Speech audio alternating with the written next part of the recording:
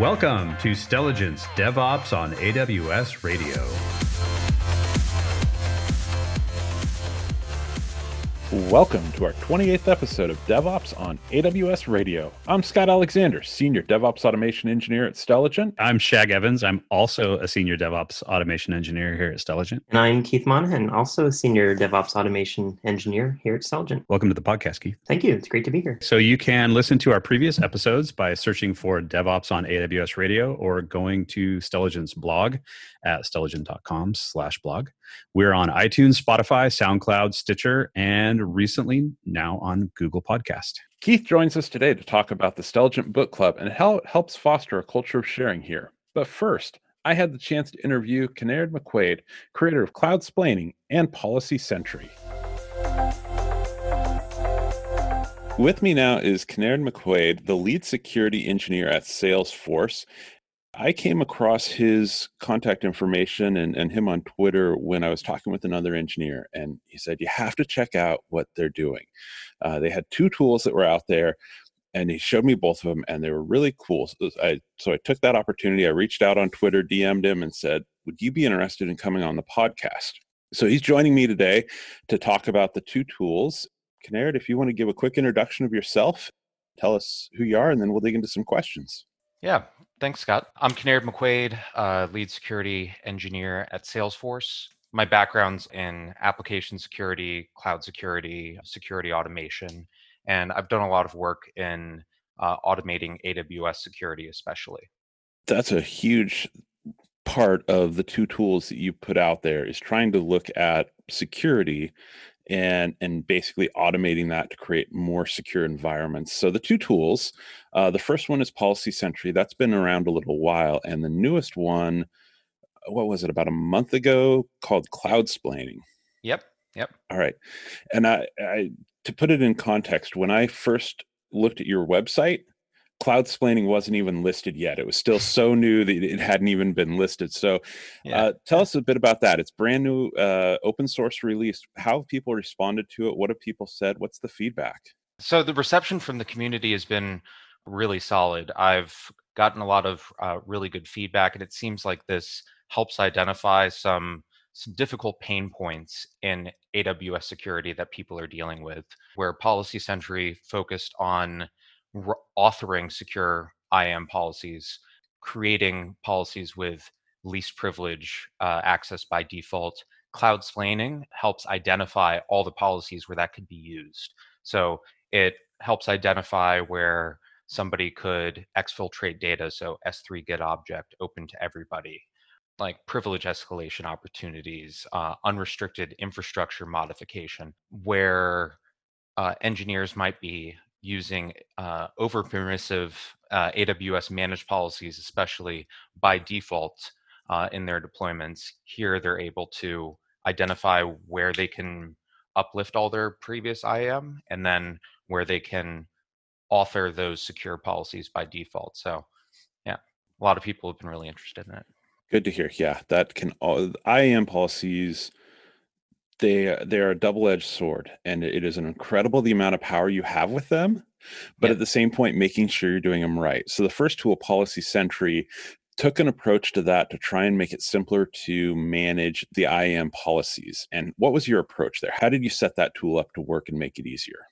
Well, a lot of it was inspired by my experience with implementation and building out production systems. And then in my previous consulting experience, being in the position of somebody who has to help those their customers write those IAM policies securely. And that usually ends up taking place a lot later in development, right before something gets pushed out to production in that old school waterfall model that security is often placed in, right? So being somebody who's put those systems into production before, I knew that a lot of infrastructure as code developers, anybody who's developing those systems, they've all been in the spot where they're trying to get something to work, and they'll try to put together least privilege IAM policies, and they end up scouring through the documentation and trying to lock it down, but eventually maybe their team lead or their project manager is pushing them to meet deadlines, and they don't have a security person on their team. It'll take too long to put through a request, and they realize, oh man, it would be great to have some level of automation that would do this for me, but I got to get my job done. So I'm just going to use managed policies. And that's over permissive by default, right? So I'm really passionate about making security easier for people. The approach here is pretty cool. You just say, here's what I need access to, and here's the access level. Now go create the IAM policy for me. So it abstracts that level of complexity. And at the simplest level, it's really copying and pasting resource ARNs into a YAML file and running a command. And so the resources, any AWS resource, an EC2 instance, an S3 bucket, anything along that line, even a Lambda function, and then the access level. How is the access level managed, since each of those are kind of unique? There's a create template command that will actually go create the YAML file for you, so you don't have to remember how it's structured. And it's divided into a few different sections. The main sections are read, write, list, permissions management, and tagging. And so you just list out the resource ARNs that you need access to under those, and it'll go create it for you. Very nice, very nice. And especially that being able to generate the template is super helpful, because like you say, for so many people, they need to do their job. Yeah. And that's what their end goal is. I have a job, I have a ticket that I'm working on, I have a program I'm writing. I want to do this securely, but I need to be able to do it in the context of getting my job done. And I can't go spend a month learning IAM principles. So this is really cool to be talking about a tool that saves people that problem, or saves the trouble, makes it easier for them to just go out there, get their work done at the end of the day. So yeah, definitely give that a try. For anyone who's out there listening, that's a really good start, and something that you can implement and be able to add to your pipelines just to generate those policies and make it work to have an easier time and a more secure time.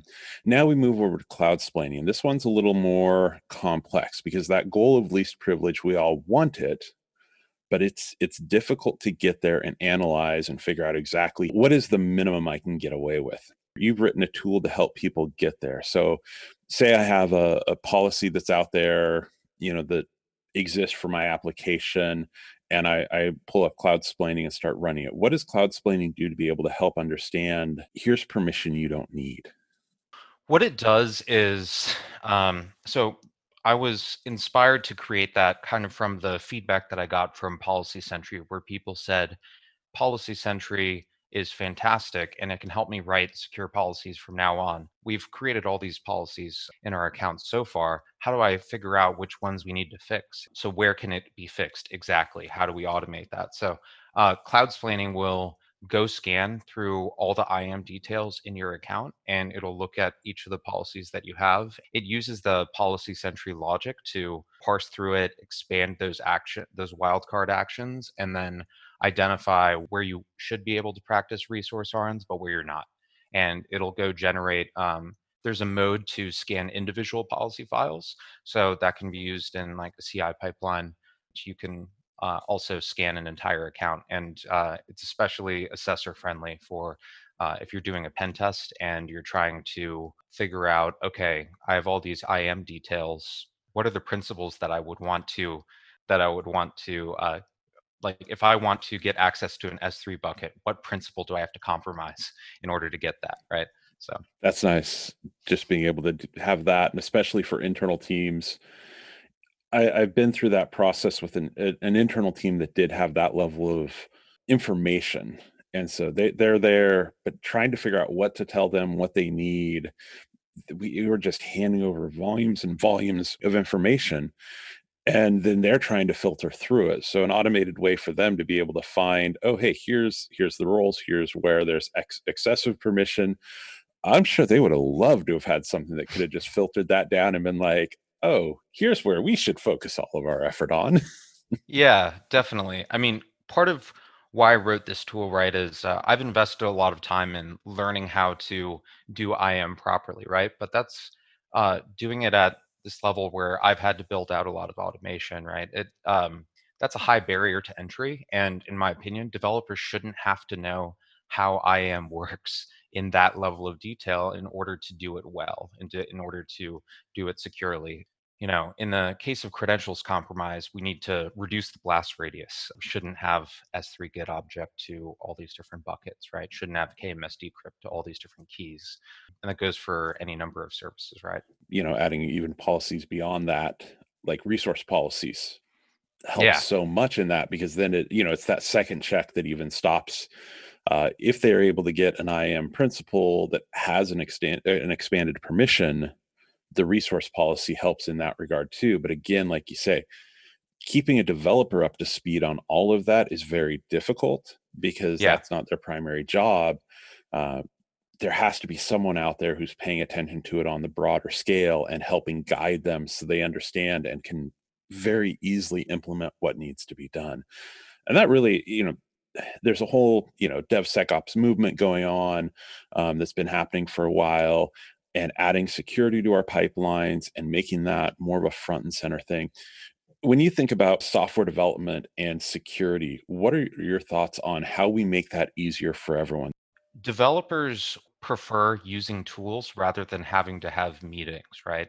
And so I like to envision a future in which security is as self-service as possible, right?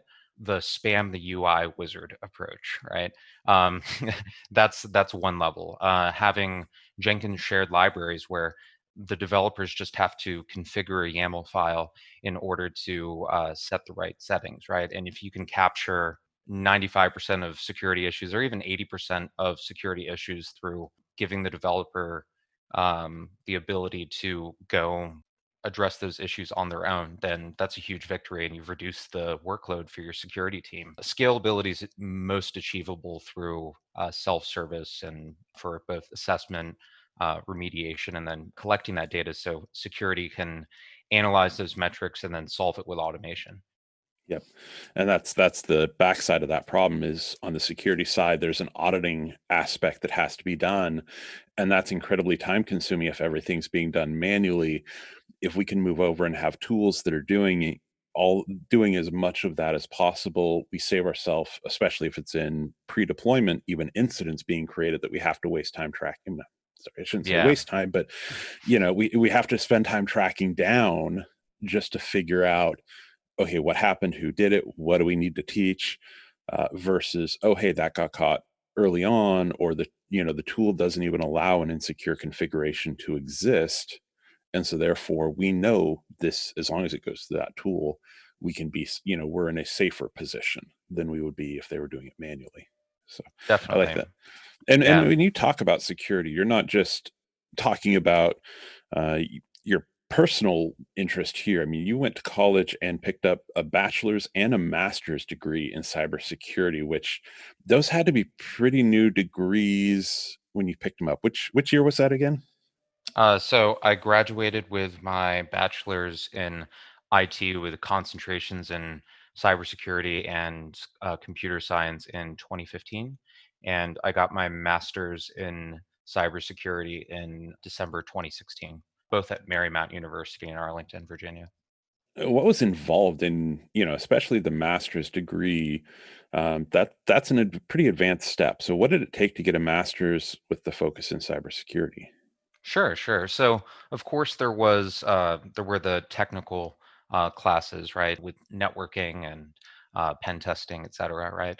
But I think the best part about my master's degree and my experience getting that at Marymount, which is a liberal arts college, right? So there was a lot of writing, and writing on technical topics. If you've been out in the field, it's difficult for a lot of people, right? And writing on technical topics became one of my strong suits.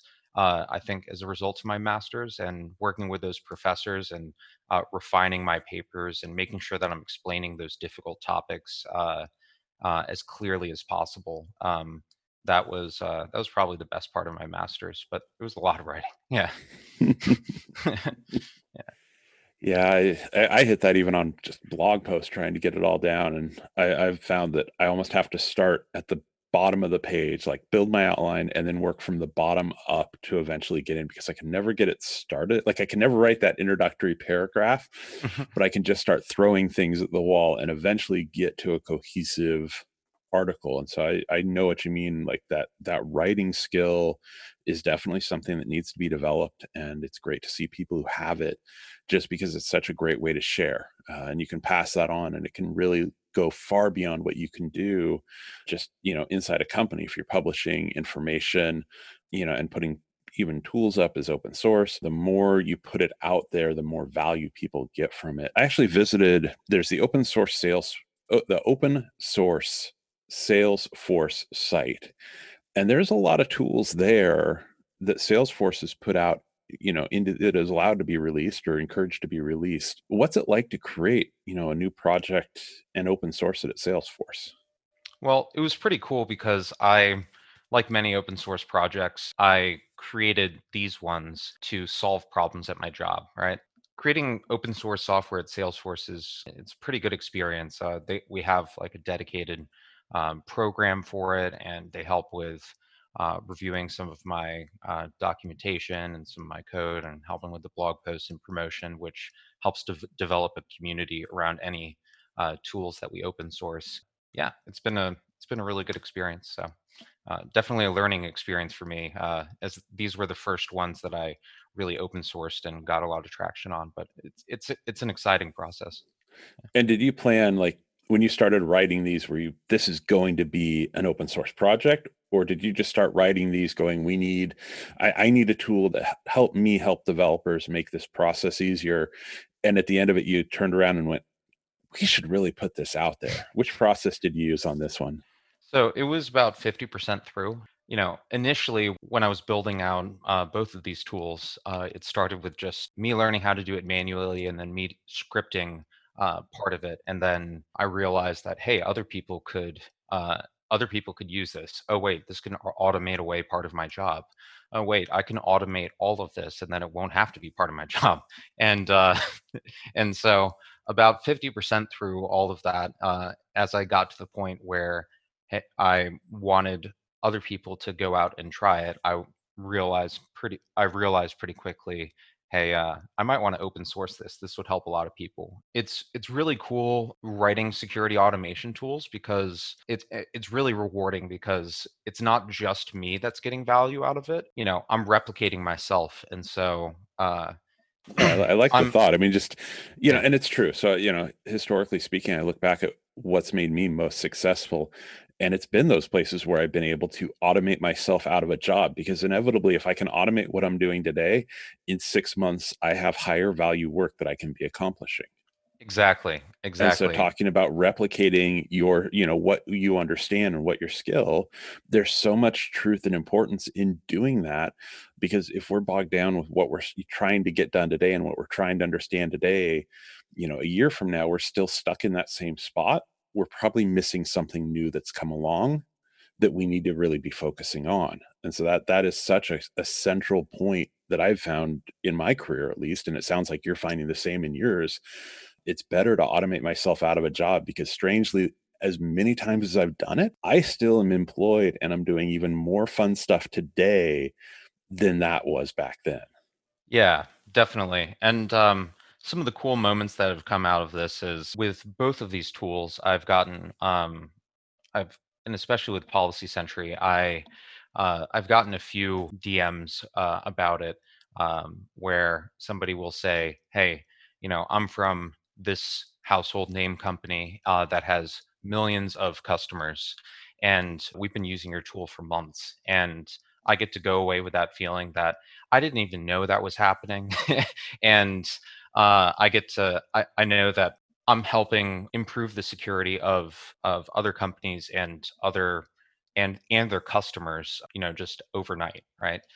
Even while I'm not working, and with security, it's rewarding because I know I'm doing something for the greater good, making the internet a little bit more secure. And we're not I'm not a doctor. I'm not saving babies or helping people with the virus or et cetera, right? I'm doing my part to help make the internet a little bit safer, because think about how it would impact, say, a grandmother or a family member, anybody, if their personal information is compromised, right? So doing this security automation and open sourcing that stuff, I feel like I'm doing my part, right? Definitely.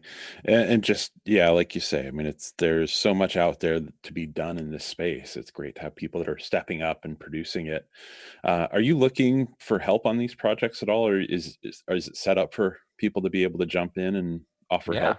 Yeah, definitely. I mean, I'm always trying to help expand the community, especially with these tools. I mean, they're my babies, right? Anybody should feel free to try it out. Open a issue on GitHub. If they have like some questions, join the Gitter channel. DM me on Twitter. You don't have to be when you're contributing to the open source community. Making a pull request is not the only way to contribute, right? Asking questions. How many times have we all been saved by some issue on GitHub that was closed like 2 years ago, right?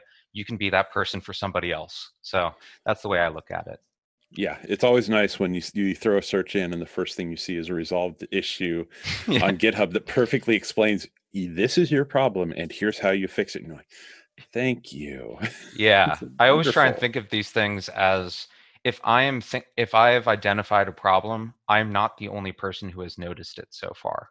You know, that's how some of this automation comes in place, why I wrote some of these things, but it's also um, like why it's important for me to speak up about like even a question that I have. Yeah, and there's also the proverbial story of people who've seen, like they search for a problem they're having and find, an article, a blog post, a Stack Overflow, a GitHub issue that they actually wrote the resolution of, and they're able to thank their previous self for publicly documenting it. And then other people add value to that, and you've got an even better answer when you come back 3 years later and have forgotten about it entirely. While we're talking on open source, before we leave that entirely, I should ask, what languages did you write these in? I wrote those tools in Python. Okay, so Python's the main language if anybody's looking for a Python project and something to jump into on the security side. Sounds like there's a opportunity here.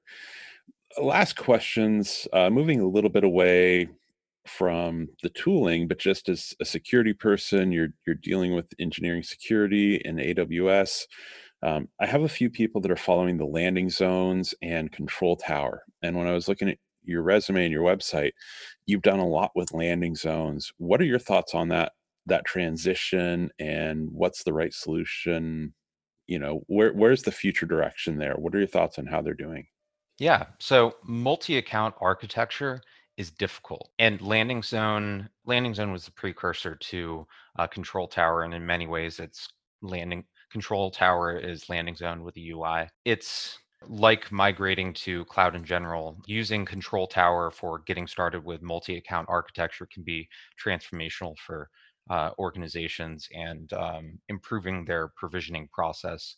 There is a lot to be desired, though, regardless of whether you use that or anything else for automating your AWS setup. There's a lot of glue that you're going to need to add anyway. So you have to invest in some security automation and engineering, but it's a Yeah, great start. So and that was the big thing. I mean, historically, I go back, maybe 3 years now, and we were talking with our AWS solutions architect. The question came up of account vending machines, and at the time, it was, yeah, it's a great solution, but it takes so much work to be able to implement. And this was before anything was out there. Even organizations were still a really new concept, and definitely. it was just they're like, you need so much work. You're going to spend all of your engineering time solving this problem. So every step they're taking helps, but definitely there's still such an engineering effort to do that right, and the amount of glue. Yeah. It'll be curious to see how that one plays out over the next 2 years. Yeah. Because again, like you said, we need to make this more automated, more obvious, and easier for everyone to be able to deal with, so that we have fewer issues. Yeah, I do wish that the account deletion and deprovisioning process was a lot easier because, especially if you're setting up control tower and landing zone for like a training environment, the cleanup of those resources can be difficult and expensive and time consuming, right? I actually, when I was setting up a training program for that, I found myself missing the Azure resource management approach a lot because if you want to clean up a resource, you just delete the resource group, and boom, it's gone, because the resources are tied to the resource groups and subscriptions, whereas with AWS, it's not. Yeah, it takes a lot more. And we actually have a tool internally. It's called Janitor, but it's an automation of, I think, AWS Nuke to go through our dev account and every week blow out all the resources because somebody had that issue. And it's so hard to get everything deleted. They had to script it out to be able to go through and find every resource in every region and clear them all out. And, that's difficult within AWS to shut it all down. I'm Yeah. sure we've all seen that horror story of somebody who's like, I keep getting billed 12 cents a month and I cannot explain why. Yeah. I've seen in my consulting days, I saw some companies take the approach of just submit the request to close the account and then get billed for it for 3 months, and then AWS will shut it down. And in some ways, that can be the easiest way to deal with it. But you should definitely open source Janitor. I'll have to check into that one. I think mostly it's just the scripts are on the tool, but we'll definitely link up to the main tool in the show notes, as well as links to all your information and your Twitter handle as well. You mentioned people can DM you. What is your Twitter handle? KMcQuaid3. KMcQuaid3, great. And we'll definitely link that up just to make it easier. People can see that in the show notes, and that gets embedded in the MP3 and everything. How's things at Salesforce right now? You mentioned kind of everything going on. We're still in the pandemic phase. For context of anyone who catches this much later, it's right now late May 2020, and so of course that's a big issue, the pandemic. How's everything at Salesforce? What's going on with the technology org there? Yeah, well, we're making it, and we're still hiring a lot. And I wanted to make sure that I know a lot of people have been hit hard with the pandemic, and also how it's affected the economy, and people have been losing their jobs. And so, if anybody has been, especially if you've been affected by the economic effects on the pandemic. From the pandemic, we are hiring a lot. We have open spots in infrastructure security, AppSec, open spots for technical project managers, red teaming, GRC, and systems engineers in general. So feel free to reach out to me if you're interested. And yeah, lots of opportunity there to be able to find a new position if you're looking. So that's good to hear. I mean, that's always a good thing. To be at a company that's hiring and looking for new people in the middle of something like this. There's some reassurance there.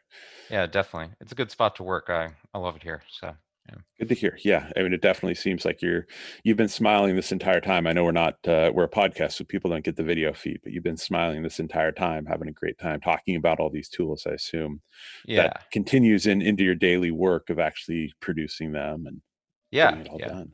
Yeah, definitely. So. All right. Well, thank you for the time. I really appreciate the opportunity to share what you've been up to with these tools and be able to get that out to our audience and tell everybody about it. Any last closing thoughts? I definitely encourage anybody out there too. If you have a really cool security tool that you've been working on internally that has been helpful to your organization, definitely open source it. It'll help a lot of people, and more people will notice it internally as well. It was a lot of fun to do that interview. That last point, though, it really stuck with me when I heard him say it, which is if you have an internal tool, look at releasing it, not just so other people outside the company can benefit, but also so more people inside the company can benefit as well.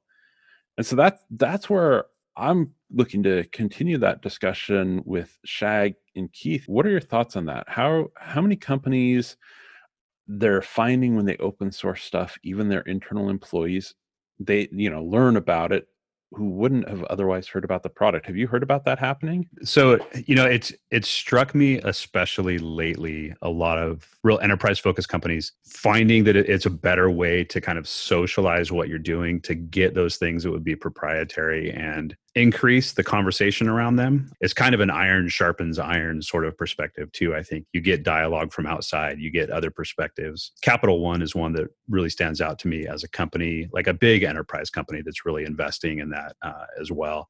I know Salesforce is a good example coming from Kinnaird, but just looking at what they're doing with Cloud Custodian and some of their other projects where they're really like taking that idea that you just talked about and investing in creating an open source ecosystem around fintech software and trying to socialize it within their own developer ecosystem, internally, and then bringing that interface to the outside as well. I think they've got a whole team focused on that, and Cloud Custodian is just one example. It's neat seeing enterprise-focused companies that have a strong investment in security and the privacy of their data, still finding a way to get the software that works with all that out there in the public, where we can all use it and all find ways to improve it and contribute back to it.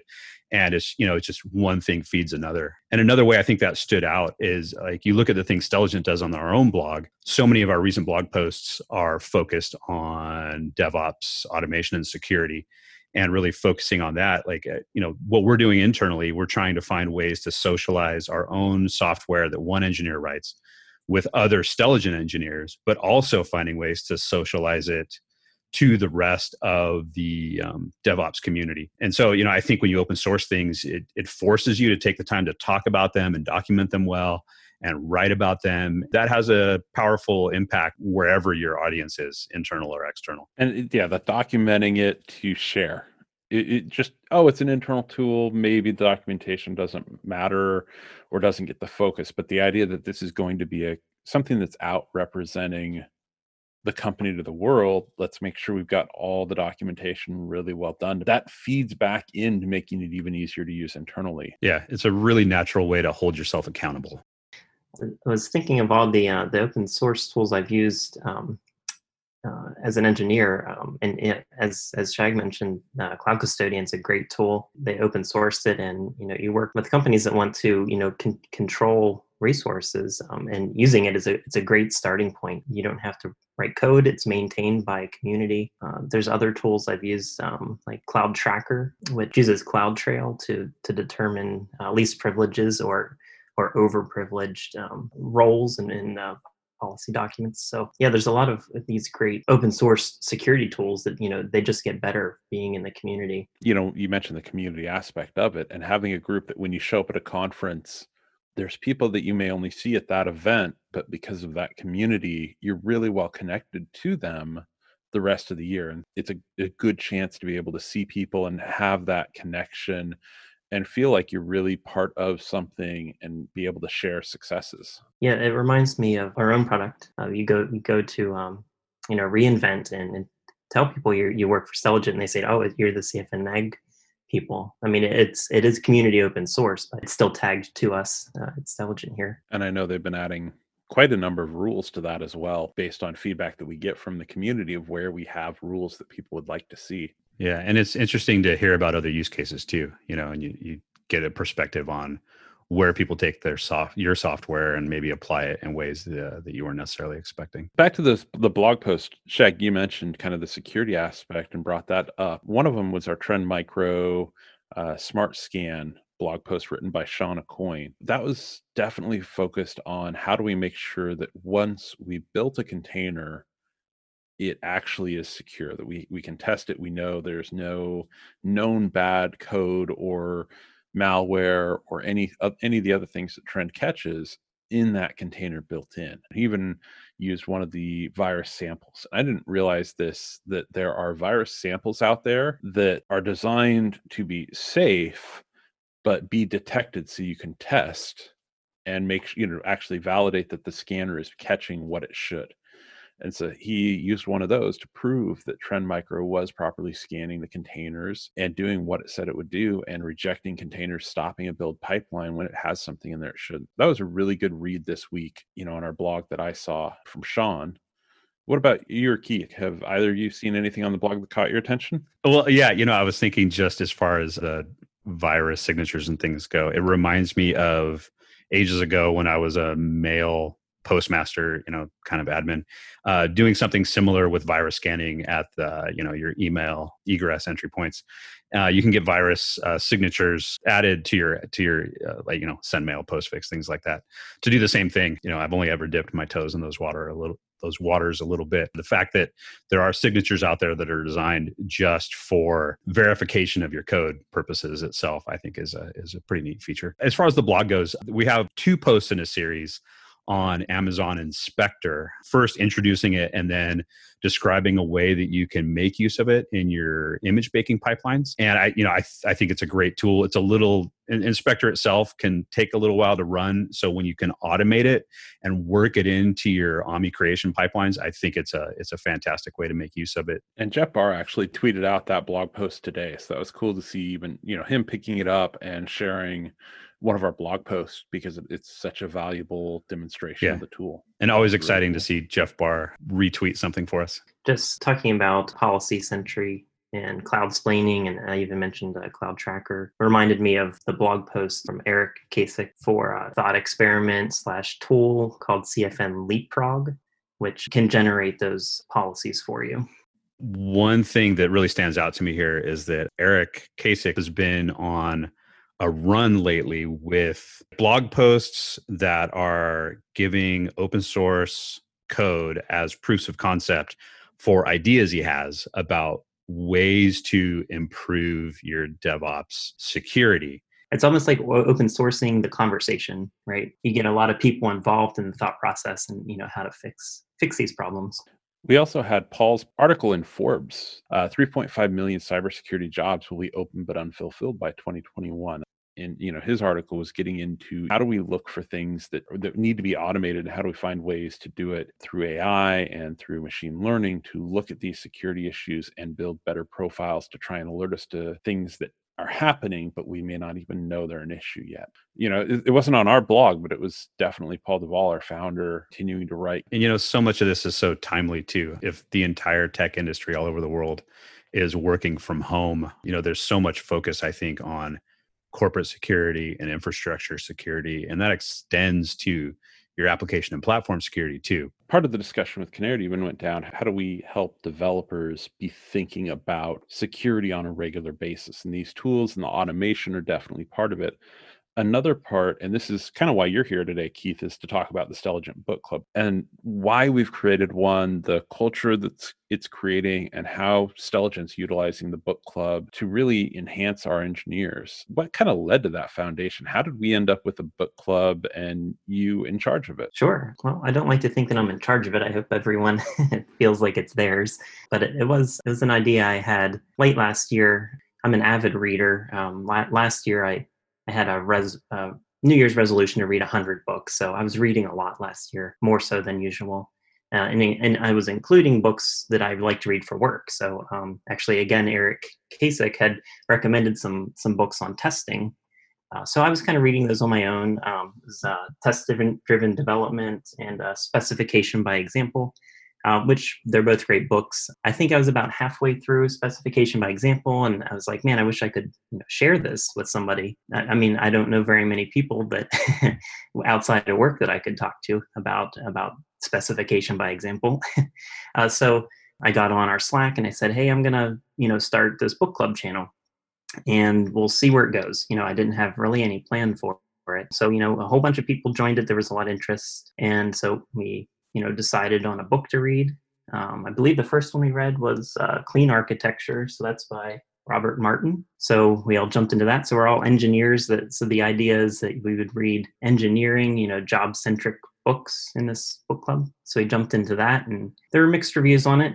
Some people enjoyed it. Some people thought, Clean Code, his other book, was better, which I haven't read. So yeah, we would read parts of the book. I think the first, it was of course an iterative process of reading, some of the book and then meeting on it weekly and discussing it for an hour. We found that the first time through, we were kind of reading too much each week. So we pushed that back to like a little bit less for the next book. We're all very busy. So not too much time to read, 50 pages of a in-depth, architecture book. After that, we read Accelerate. So that's a great research book by Nicole Forsgren, Jez Humble, and Gene Kim. Reinforcing, a lot of people really like that book. It really reinforces a lot of the DevOps principles. And really gets at the heart of what makes a great, agile DevOps culture of a company, more so than just tooling. It's about like culture and things.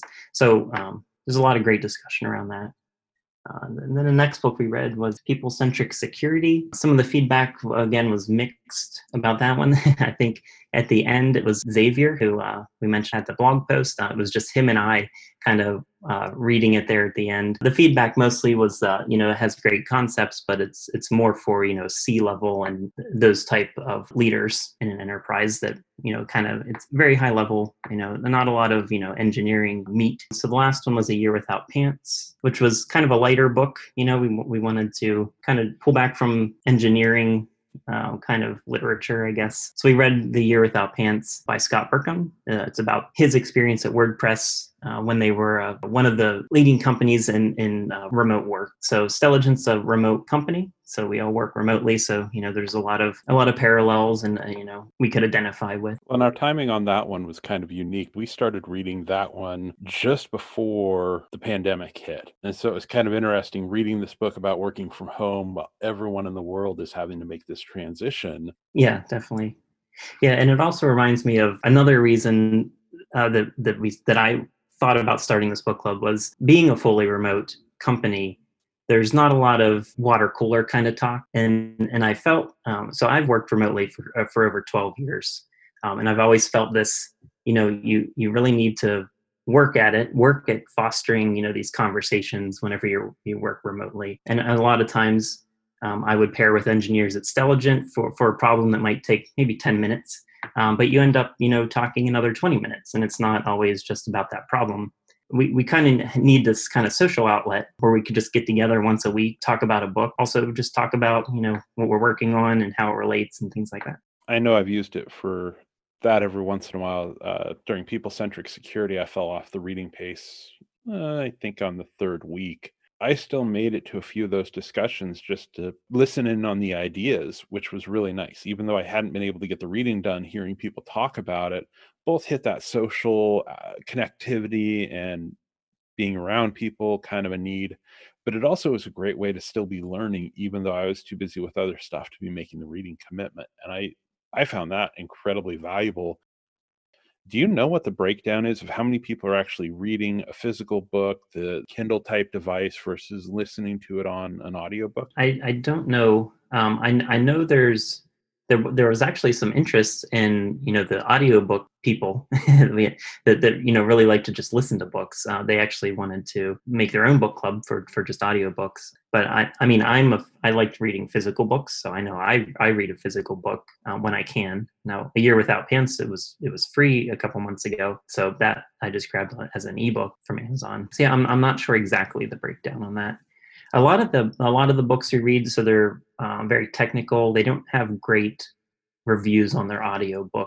I don't think a lot of people are listening to audiobook versions. Well, and you mentioned that The Year Without Pants was free for a short while. I know that's not the only book that we've seen come up in the channel as, hey, it's free right now. If you don't have it, grab a copy, which is a great way to expand your library with some of these books. Just having a bunch of people that are all looking at different technical books see, oh, hey, this book went, is free for whatever reason, go grab it. I know I've seen that in some of our other channels. We have a channel dedicated to Kubernetes and sharing what we learned. Some of the courses that are regularly quite expensive, when they hit sales, people throw it out. And hey, if you're new to the channel and you haven't watched this course, this is pretty much what we all agree is the best course on the topic. Go buy it. It's inexpensive right now. Yeah, definitely. Yeah, and we also used to have guilds here at Stelligent. So I know we had a container guild. I don't recall the others. The format was that somebody would choose to present something at that guild meeting, which, that can take a lot of time. So it kind of fell to the wayside. So I think the book club is another way of kind of getting the specialized knowledge sharing and conversation without so much time commitment. Did you hit the 100 books? I actually got to 90 books and did not get to 100. So close. Maybe another year. I took a year off from that. It's actually very hard to read 100 books. That's 2 books a week, almost 2 books a week, assuming you take a small break. Yes. Keith, how many of those books were dry technical books? Not many. Or not necessarily dry, Yeah. Right. Yeah. Not many. It was a few. I wouldn't. Yeah. Test-driven development. I really loved that. So I wouldn't call that a dry book, but but no, I usually just read fiction novels. So With everybody working from home again, I think there's almost this assumption that if you're using Slack or some other, kind of team chat system, you can pretty easily recreate your community that would otherwise be there in the office. And I think the things we're talking about really highlight the extra steps you have to go to really ensure that people do stay connected. We've got that weekly sharing is caring kind of tech show and tell for all of our engineers. We've got the book club. We have this blog writing process and the open source sharing. And all of those, more than anything, they're ways that we create connection with everybody. And we do a lot of knowledge sharing. I think especially when everybody's working from home, those are the things that specifically replace those water cooler conversations and really make your distributed remote community a community. And I think, what you're hitting on there, it has to be an intentional aspect. And I wrote about this in the blog post on remote hiring and onboarding. You need an intentional process to replace what may have been happening by chance. You're lucky that it's happening by chance, but in a remote world, that chance doesn't exist of people randomly running into someone and making an introduction or, finding people, or even walking by a conference room and hearing people talk about it and going like, oh, wait, who's having that conversation? I need to meet them. None of that accidental encounter exists. And so you need to make sure you think about these places. And the beauty of a book club, a guild, anything that I've seen is that they are not necessarily like, it's not a department thing. It's not a team thing. It's the idea is that it spreads across the company. And so you can find people from multiple teams, multiple departments, multiple even organizations that are involved. And it's a place where you can intentionally have conversation, talk about things, make connections, meet people. And, it's one of those intentional ways to make that happen. So I value these efforts. Yeah. And, I think another aspect there too is that when you're being purposeful about it, you're protecting other people from being excluded by accident. That can happen all too often, I think, for a variety of reasons. You're opening up the invite to everybody in your company. That's a really good point there on the intentionality of including everyone. Every time we finish reading a book, what's one thing you've tried to do to share and get more people into the book club? We try to do a recap of it at our Sharing is Caring the following week after we finish a book. And I know in the past we've done a poll to just kind of get people's feedback. I think there's like 3 levels of don't bother reading this book, or this is interesting, or this is a must read.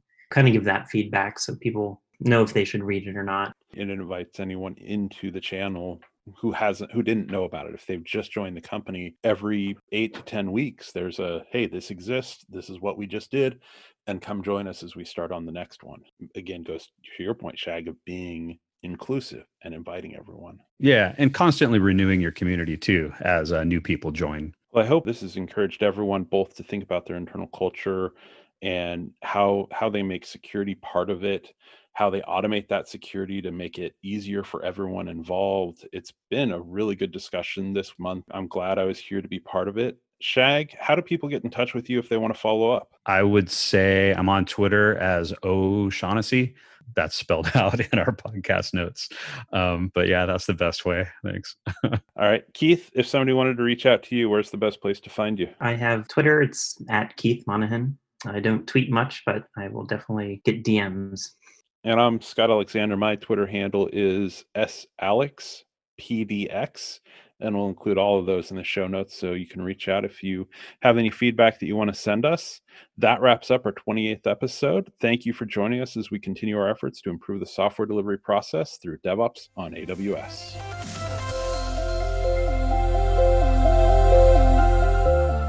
Thanks for listening. For the latest from Stelligent on AWS DevOps and being a remote-first company, see stelligent.com/blog.